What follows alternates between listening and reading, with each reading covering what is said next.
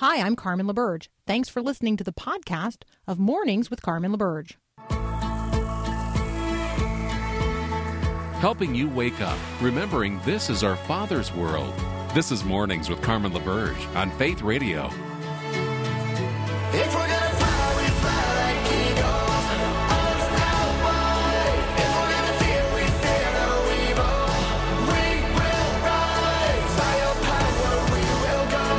By your spirit, we are bold. If we're gonna stand, we stand as giants. If we're gonna walk, we walk as lions. All right, one of the topics not covered because we're just so overwhelmed with political coverage right now. Nobody seems to be paying attention to a major hurricane named Epsilon, which, by the way, this year's hurricane season has already had so many storms that meteorologists actually ran out of official names, and that's why we're now using the Greek alphabet, if you wondered. If it had occurred to you that, these last few storms have all been named after letters in the Greek alphabet, or actually as letters in the Greek alphabet. Yep. We're up to Epsilon because we ran out of official names. This storm season has been so active. So Hurricane Epsilon is headed for Bermuda, rapidly gaining major hurricane status, expected to skirt east of Bermuda in the coming day. So the National Hurricane Center said that Epsilon is now a Category 3 hurricane, packing sustaining winds of 115 miles an hour. I don't know that this has any impact on, the United States of America. What we just need to constantly be mindful of is storms rage. Storms rage. And some of them are literally off of our radar, and some of them are on our radar. The headline about the Swedish missionaries, gravestones being bulldozed, and the place where you might, visit a center where they might, their names and photographs would be displayed, and you might honor the fact that God sent forth the gospel to China through Swedish missionaries more than 100 years ago.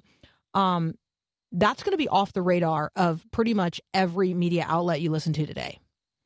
And so I want you to be mindful of that. Storms rage around the world. The Uyghur people are being subjected to a genocide by the nation of China. Uyghur children are now being forcibly separated from their parents and moved to quote-unquote boarding schools, which is just another version of a re-education or concentration camp. Those stories are off the radar of most of the media you're going to be hearing, because we are so consumed with our own political process. And so I just want you to be mindful today of the scope of human history, the acknowledgement that God is sovereign over all of it, that he has the whole world in his hands. And yes, he is interested in what happens in the U.S. political process, but he's not more interested in that than he is interested in the plight of a person who cannot find nor access food, water, nor medical care for their child as they are fleeing war in some part of the world, the name of which we can't pronounce. Places that we will never visit and we will never see are deep in the heart of God. We worship a God who sees all and knows all, and who is as concerned today about the person fleeing violence in a place we will never visit as he is concerned about the political process in the United States of America. So let's just be mindful of that today as we tend to stories that leap to the forefront of the headlines here in America. All right, one of the things that you need to know about the final presidential debate tonight is that there's going to be a mic mute button. We have a mic mute button here, and we use it a lot. So, Paul, get your hand on the mic mute button, because Peter Kapsner is up next. Oh, I'm ready. I'm ready. Yeah, we'll be right back.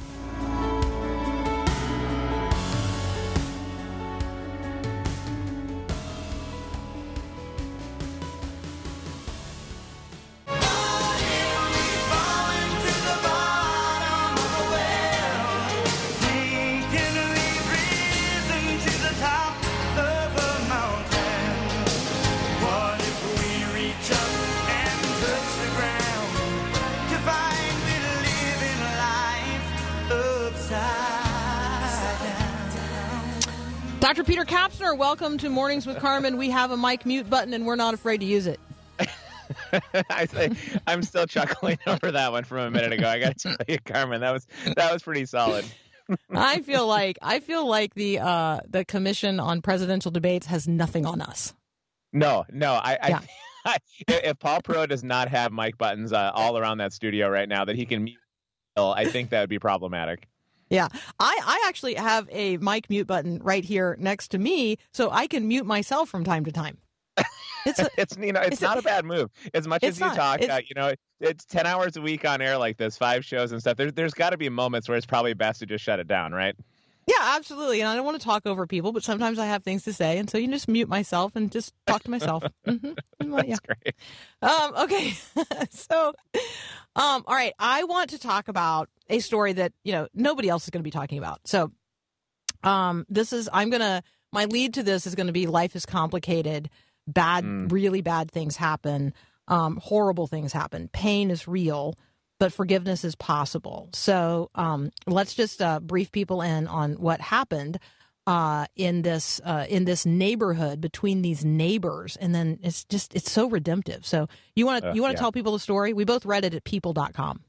Yeah, that was a story, Carmen, that I admit caught me up short. I mean, it really did. I nearly was moved to tears by what I read. I wasn't anticipating what I was about to read when we were kind of going through some of the news like that, and just saw the headline about the idea of forgiveness, and then to dive into that story a bit, to see neighbors that obviously would know one another, about neighbors that I am around even here this morning, and neighbors that are becoming increasingly really good friends, and they have children, and how life can change in just the absolute blink of an eye, where, as the story goes, one of the neighbors, he kissed his wife goodbye at about 5:30 in the morning as she went out for her normal walk, and got just a horrific phone call within just a few minutes, where his next door neighbor had been out driving and was reaching down to plug in his phone to get it charging on his commute or wherever he was headed. Like we've all done. Yeah, of course. That's part of what caught me up short, Carmen. It's like what we've all done, and sort of a seemingly inconspicuous move. And in that move, he temporarily swerved as he was plugging in his phone, and he hit his friend's wife, and she died.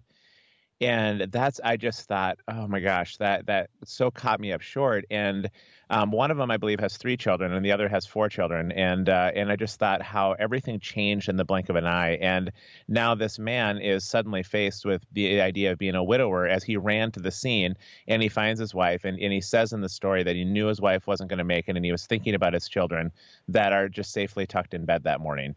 And the story goes from there. Maybe you can tell some of the rest of the story, but there was so much of it that caught me up short in terms of how then this new widower began to approach the situation with his friend.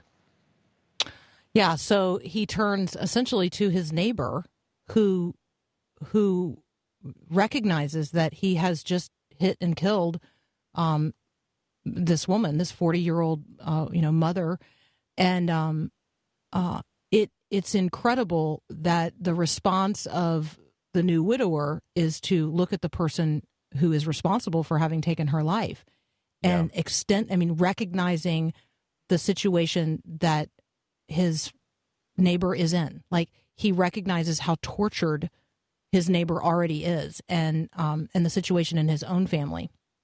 He recognizes that his neighbor has been facing these really significant challenges at home. His wife suffers from a debilitating respiratory condition.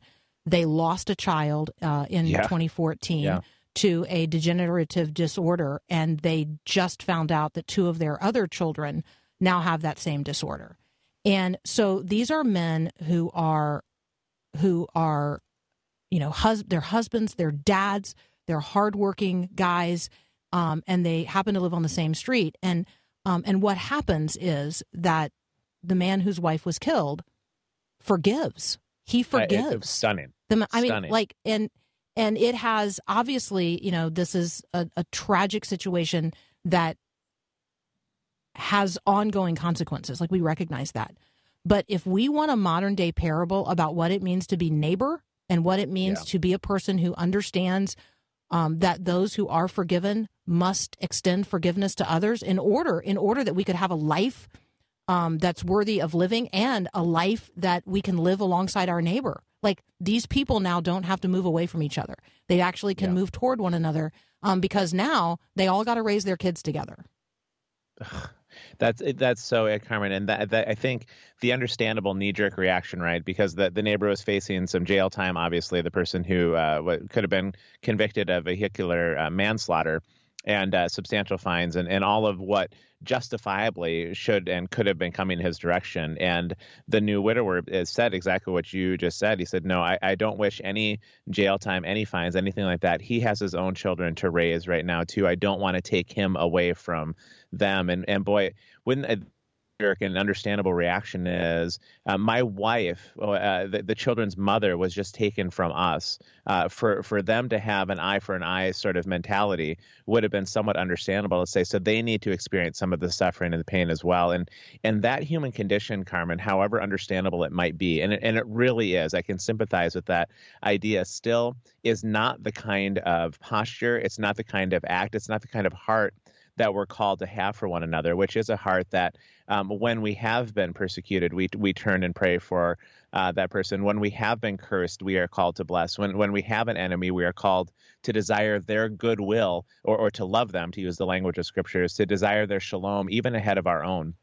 And if we're going to claim to be followers of Jesus and to pick up our cross in this world that is so broken and distorted and filled with suffering, that's the language of the kingdom. And I don't know how you can inhabit the kingdom with that kind of language characterizing your life unless there's another power at work in your life that enables you to do those sorts of things, to push through the knee-jerk reactions and to say, but what would bring wholeness? What would bring peace? What would bring shalom and a sense of well-being into the future? And that is where the language of the kingdom of forgiveness and love and redemption, it doesn't, we're not saying that it just means get run over and people aren't held accountable and there aren't implications for actions. It just means the posture of peace that we have towards one another in the midst of the pain and the suffering. That's an otherworldly thing that we certainly don't see a lot in the world around us. But when you look at the life of Jesus and he walked it out to the cross, when he is hanging on that cross, I'm not going to claim to get to know what, or to know what was in his psyche and in his mind, emotions at that time, but something within him called forth the goodwill of another person, even as he is experiencing the worst form of injustice hanging on that cross. And he turns to the very perpetrators of his suffering, and what does he say?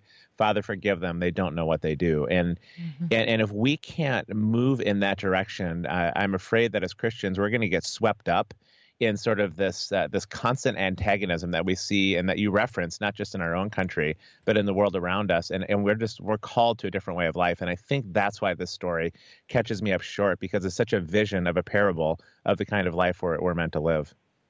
Absolutely. All right. We want you to check it out if you want to at people.com. His wife was killed by a distracted driver, and he honored her memory by forgiving the man who hit her. It's just an astonishing story. It really is. The names you're looking for are Lincoln Lear and Curtis Nielsen. All right, Peter Kapsner and I will be right back. I am fearless in your presence. You're all around me. All right, I'm talking with Dr. Peter Kapsner, and I'm going to tee up a conversation about whether or not nations have souls. We're going to talk about the nature of the soul, whether or not a nation has a soul. If so, what kind of soul our nation has. Both candidates for the presidency are arguing that this election is a battle for the soul, and both claim to be able to save the soul of the nation, or that the soul will be lost if the other side is elected. So let's talk about the soul, Peter. Right? When I read language that comes out of absolutely theological categories and I read it in the secular press, I say to myself, they mean something by the use of this term. The reader understands something by the use of this term that may be very different than the secular category being used in the press. So let's just talk about the soul. Yeah, gosh, it is interesting, isn't it? Because it's a very evocative set of phrases when you say what you say about we're fighting for the soul or we're going to lose the soul of the nation, and I think probably right what is meant by that is the very animating set of principles or ideas or forces that then drive the physical expression of something would be reference to the soul, and so. From a nation standpoint, there's obviously a pretty significant disagreement about whether the soul of America is sort of a legitimate soul, I suppose, meaning the animating ideas of an individualism, of a sense of a life that can be led in relative freedom, not completely independent. The original forefathers never meant for a complete independence from one another, but sort of the idea of a freedom and an autonomy of the individual as more important and superseding that of government control. And so that would be the soul of the nation, would be the animating force is sort of that individual autonomy. And on the flip side, some people would argue that what's the Democratic Party is trying to do is shift that soul to more of maybe a governmental oversight. And I'm not here to get into the arguments about whether that's a fair characterization or not, and who should win the soul of the nation. But it is interesting to take that kind of language because in the scriptures, the soul is actually a fairly surprisingly complex idea that even scriptural authors seem to wrestle with, and some of the philosophers and early theologians of the church kind of I don't want to say they evolved, but they expanded in their thinking about what was the soul. And certainly among the ancient Hebrews, the soul and the body was intimately interconnected and interwoven, meaning that the soul was that driving, hidden, sort of immortal, immaterial force that then played itself out in our physical bodies. And more recently, I think we see the soul as entirely distinct from the body, meaning that our body is going to die and our soul is going to carry on. Our soul is that which is lasting and permanent and durable. It needs a new housing, so to speak. So our bodies are going to die in this world, but will be raised imperishable with a new body. And certainly Jesus gives us a wonderful glimpse of the first fruits of the new kind of body that we can expect to experience when he raised from the dead and inhabited his body in that visible way for that very short period of time post-resurrection. So I do think there's a shared idea there, but I think the idea that a nation would have a soul that is somehow immortal and carries on and doesn't shift and evolve and change. I mean, that's where it gets a little dodgy for me, Carmen, because I do love our country. And as somebody who's lived overseas in other countries, there's other countries that I have loved as well. I really appreciate them. But you're always holding the tension to say, but nations do rise and fall, and lines on the map do change. And if I was to look back at my geography textbook in the 1980s and tried to do the same quiz, per se, on global geography in 2020, there are many wrong answers I would get because simply the lines on the map and the names for those lines on the map have changed substantially. And so I think we need to be talking about fighting for the soul of one another. That doesn't change. You know, you and I and Paul and all of our listeners, we bear the image and the stamp of an immortal God, and eternity has been placed in our hearts. And if we're going to fight for the soul of something, I do care about what happens in our country. I really, truly do. But I hope that it could be said of me that I care more about what happens for you and for me and for the listeners and for the people around us and our neighbors and even the story we just referenced before the break. That's the kind of stuff that's durable, lasting. And when we talk about God's sovereignty, what that means, among many other things, is that his kingdom will remain forever and ever and ever and ever. And there's nothing on this earth that can ever change that or touch that. And it is the only kingdom that is sovereign in that way. So let's fight for each other's souls in those places is what I'd suggest. So if you're looking for, somebody to just lift up today in your prayers in relationship to the coverage of the headlines of the day, the New York Times journalist who wrote this piece, her name is Elizabeth Dias, and she covers faith and politics for the New York Times from the D.C. Bureau. She has previously done so for Time. Elizabeth has an undergraduate degree in theology from Wheaton, and she has a Master's of Divinity degree from Princeton Theological Seminary. She's no theological slouch. And so when she writes a sentence and provokes questions in the New York Times like this, what exactly is the soul of a nation? What is the state of it? And what would it mean to save it? she is asking theological questions in front of a very secular audience and doing so from a very secular platform. So let's just be, recognizing that there are people in journalism today who are helping draw back the curtain on the conversations of faith. And let's be sure that we're praying for them each and every day as they approach their very important work as well. Peter, that's all we got time for today. Thank you, as always, for joining us. It's a pleasure. We're now going to mute your mic. And justifiably. See, that's it. All right, we'll be right back.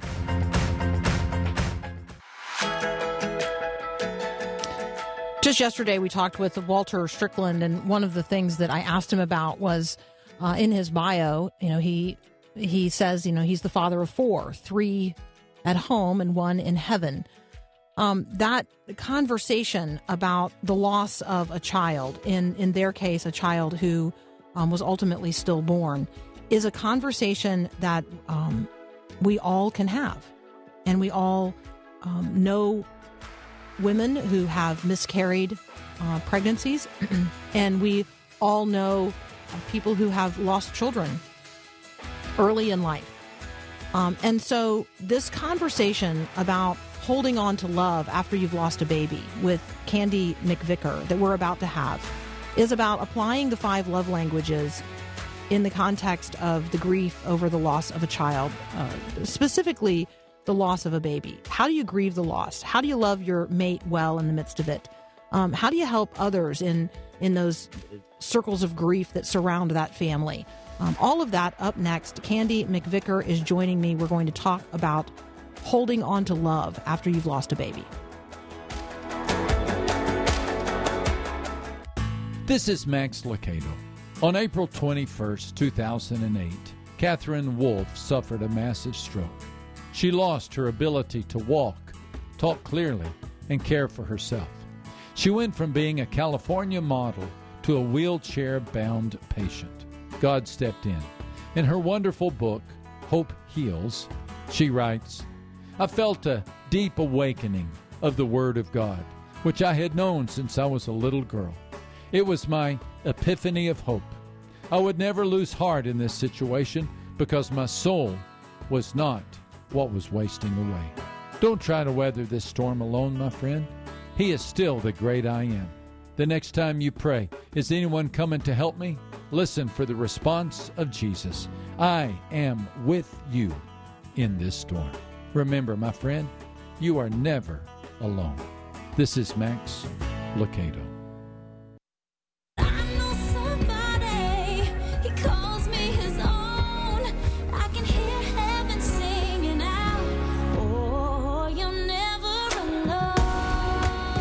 Joining me now, Candy McVicker. Today she's joining me as the co-author of Holding On to Love After You've Lost a Baby. Her co-author is Gary Chapman, whose name you very likely recognize. Candy has a significant ministry and following in her own right, and I want to direct you to her ministry website as well. She is the director of Missing Grace Foundation. And Candy, tell us the easiest place to find the Missing Grace Foundation online. Hey, Carmen, it would be great if people could visit us at missinggrace.org. And we would love to talk to you guys and connect with you if you want to reach out. So the topic that you address in this book is not only something that is just shared by millions and millions of people, it is your own story as well. So let's start there. You have some authority to speak on the topic of holding on to love after you've lost a baby. If you're willing, tell us your story. Well, thank you. I appreciate the opportunity. I always say if we can speak their name, we can begin to heal. So I was a first-time mom with my daughter Grace, is the one who made me a mom. And it was shortly after getting married, we got pregnant. We were astounded because we thought it might take a while. We had a difficult pregnancy, and in the last few weeks of her pregnancy, she just really didn't move very much. So I went in 7 times and asked for an ultrasound, which was denied every visit. They said I was a worried first-time mom, and it was not a big deal. Baby slowed down. And they said I was fine, and they would check if there were fetal heart tones with a Doppler. And then on the final visit, on the 7th visit, they finally said, all right, well, we'll let you go get that ultrasound. Unbeknownst to me, they already were aware that her heart had stopped beating. And so at the ultrasound, my husband and I were given the terrible, life-altering news for us that there was no more heartbeat. And we had to go to the hospital the next morning and went through 24 hours of labor and delivered a very healthy, beautiful, perfect girl, but she had an umbilical cord issue, and for her, life-saving measures would have meant an early delivery via C-section. And so we lost Grace, and that was December 20, 2001. We buried her on the 27th, and my birthday was the 29th. It was a really rough December. And then grief just hit and parked its heavy load on my heart and my brain. And I never had encountered such despair. And, it was a rude awakening to something, because I'd never gone through loss like that before with a baby. And so that's the beginning of our story. And for me, my way to survive and thrive was through getting myself educated on the subject and helping others, and where I could comfort and support others, and where I could save lives if possible. That was very helpful for me in my healing process. So as you're listening to Candy share her story, let me just invite you to consider reaching out for this book, Holding On to Love After You've Lost a Baby. I do have copies here that we're going to give away. So if this is your issue, if this is your need, if this is your grief, then this is your book. And all you have to do is text the word book to 877-933-2484. Candy, we literally just talked yesterday with a theologian who serves at Southeastern Baptist Theological Seminary. His name's Walter Strickland. And he, part of his bio is that he's the father of 4, 3 at home and 1 in heaven. And I asked him about that. I did not know that that they had lost their first child in the first year of their marriage. Wow. And so anyway, this is a journey that this is a journey that millions of people are walking. This is a journey that Christians are walking differently. And we do grieve. It's real. The loss is real. The person is real. And so talk a little bit about grief. And that's really what the book is about. If you're wondering right now, what is this book, Holding On to Love After You've Lost a Baby? What is it about? It's about walking into and through the grief process, loving your mate, loving your spouse well in the midst of all of that. And how do those of us who might be one person removed from the experience, how do we allow for and help the grief process along, really without getting in the way or short-circuiting it. So just talk with us around some of the topics that are covered in the book, really, because it is you sharing what not only your experience has been, but what the experience of so many others has been in this process. Well, I had a lot of really hard things in my story. The medical care, the mistakes made, different things, they were very hard. And sadly, that's something I encounter a lot when people share and write to me their stories. So we hear that from thousands of people, and they have added sting to their situation because it was also handled not well, or they had limited resources, or they felt people were very distant or weren't willing to process or help them, including the spouse. And that's one of the biggest things is male and female. We process things differently, and overall we tend to grieve differently. And so that's very painful for a couple as they start to think maybe we don't love each other, maybe we're not on the same page, and maybe you didn't care about this baby as much as I cared about this baby or this child. And that's where the love languages for me was very instrumental when I found out about it, and I began to apply it in my marriage. In the midst of our grief journey, it was a real game changer for us because we needed some added tools in our resource kit for how to survive marriage after loss. And this was really instrumental for us. So we talk about how that affected our journey and how that grew us as a couple, and kind of oiled the areas that were rubbed raw from grief. And then we talk about our story, the process, what we went through, how we healed.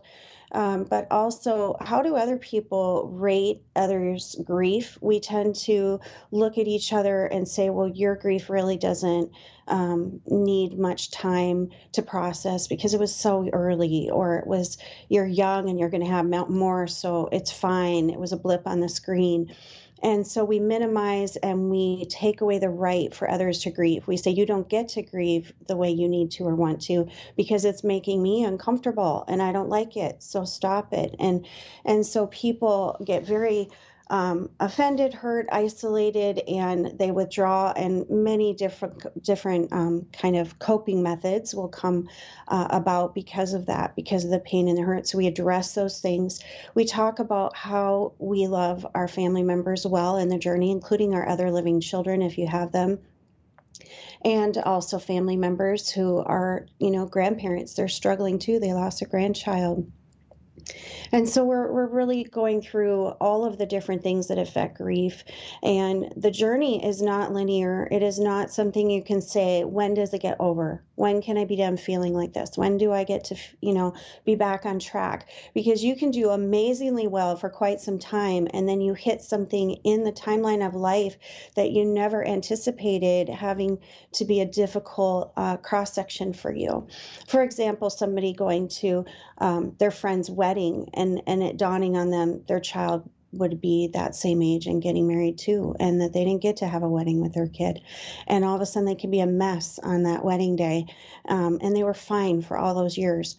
And so you can't expect when it'll creep up on you, but what we do talk about is if you don't deal with grief, grief will deal with you. Like it just comes at you, and it's very, very hard, actually even worse, to ignore it or try to pretend it didn't happen. It is far better for people to address it, to get help, to get counseling, to get prayer ministry, to do different things that are going to be healing, and we list all that out.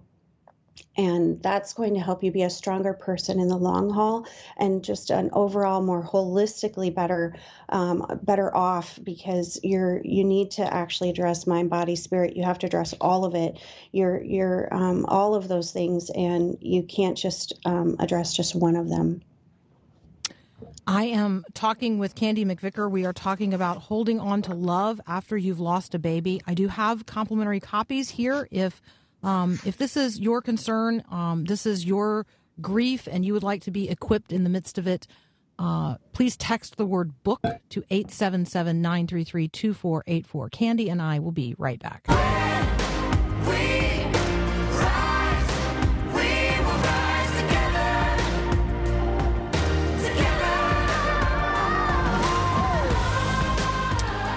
Nothing can prepare a parent for the death of a child.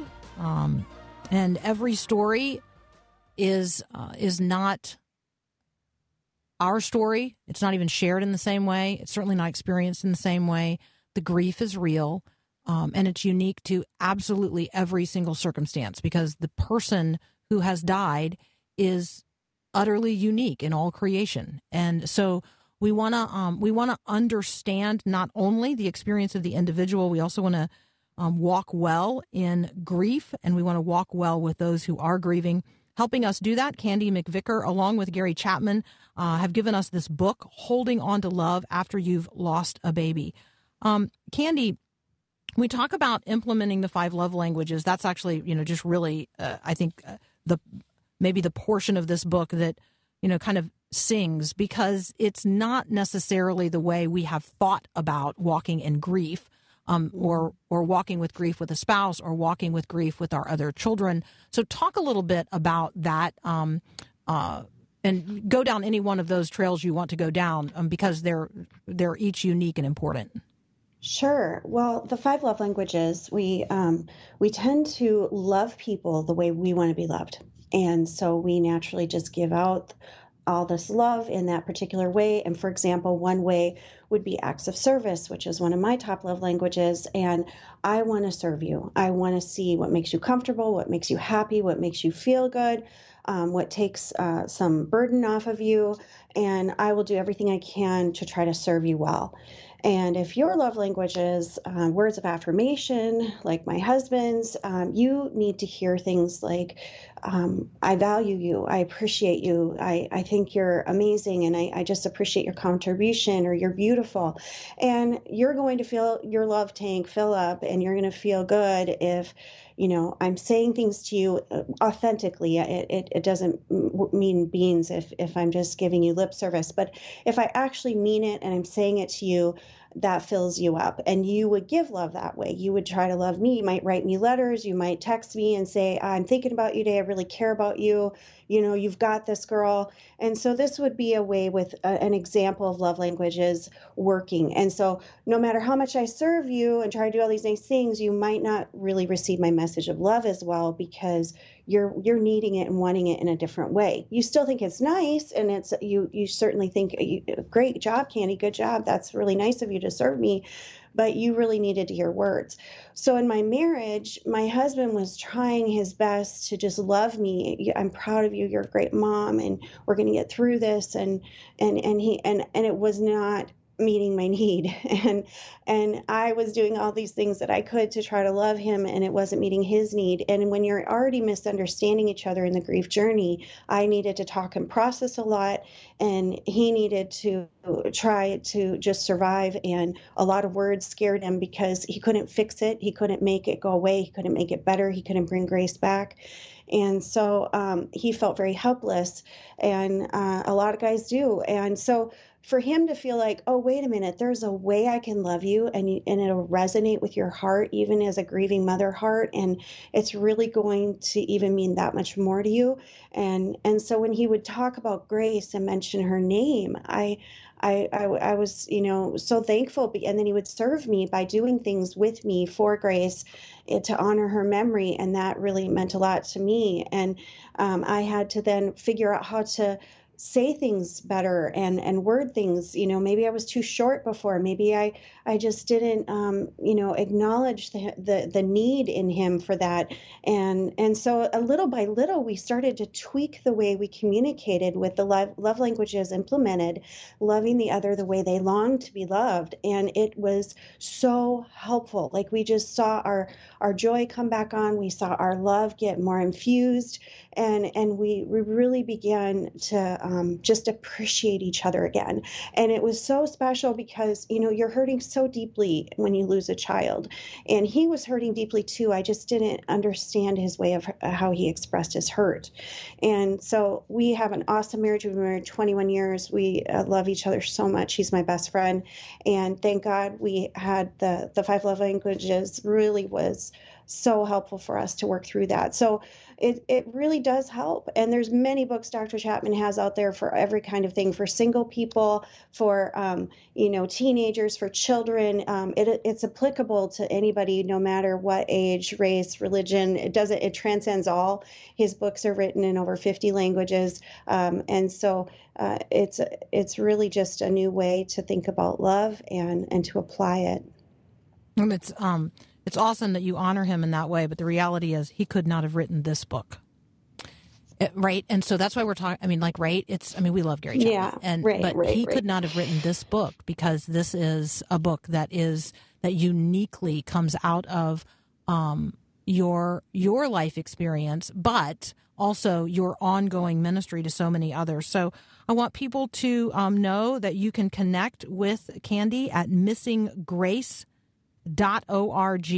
That's her ministry website. The book is Holding On to Love After You've Lost a Baby. She is the co-author along with Gary Chapman. I do have copies.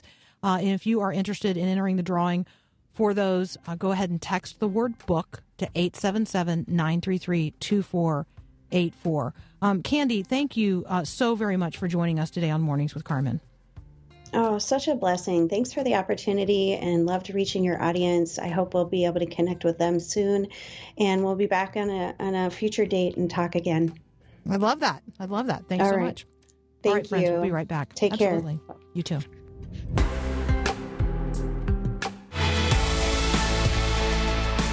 Wow, so many things that we could be talking about today. Let us be sure that we're talking to the one who can make a difference in each and every one of those situations. So, in much the same way that I encourage us every day to be in the Word of God before we march ourselves out there into the world that He so loves, let us also be a people of prayer before we are a people of sort of prattling conversation.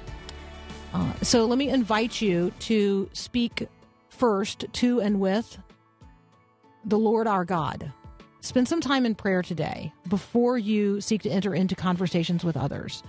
And again, spend time in the Word of God before you go out there into the world that God so loves. God loves you more intimately and more deeply than you have dared to yet imagine. And so if you would turn to Him, even if you are in the midst of great grief or questioning or desperation, turn toward God. He is very near to the brokenhearted, and He sees you right now, and He'd love to talk with you. Spend some time in prayer with God today. Draw near to Him, and trust me, He will draw near to you. To get today's podcast, go to myfaithradio.com. Have a great day, and God bless. Thanks for listening to this podcast of Mornings with Carmen LaBerge from Faith Radio.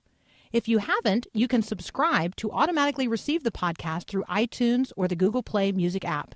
That way, you never miss an episode. It's also available anytime at myfaithradio.com.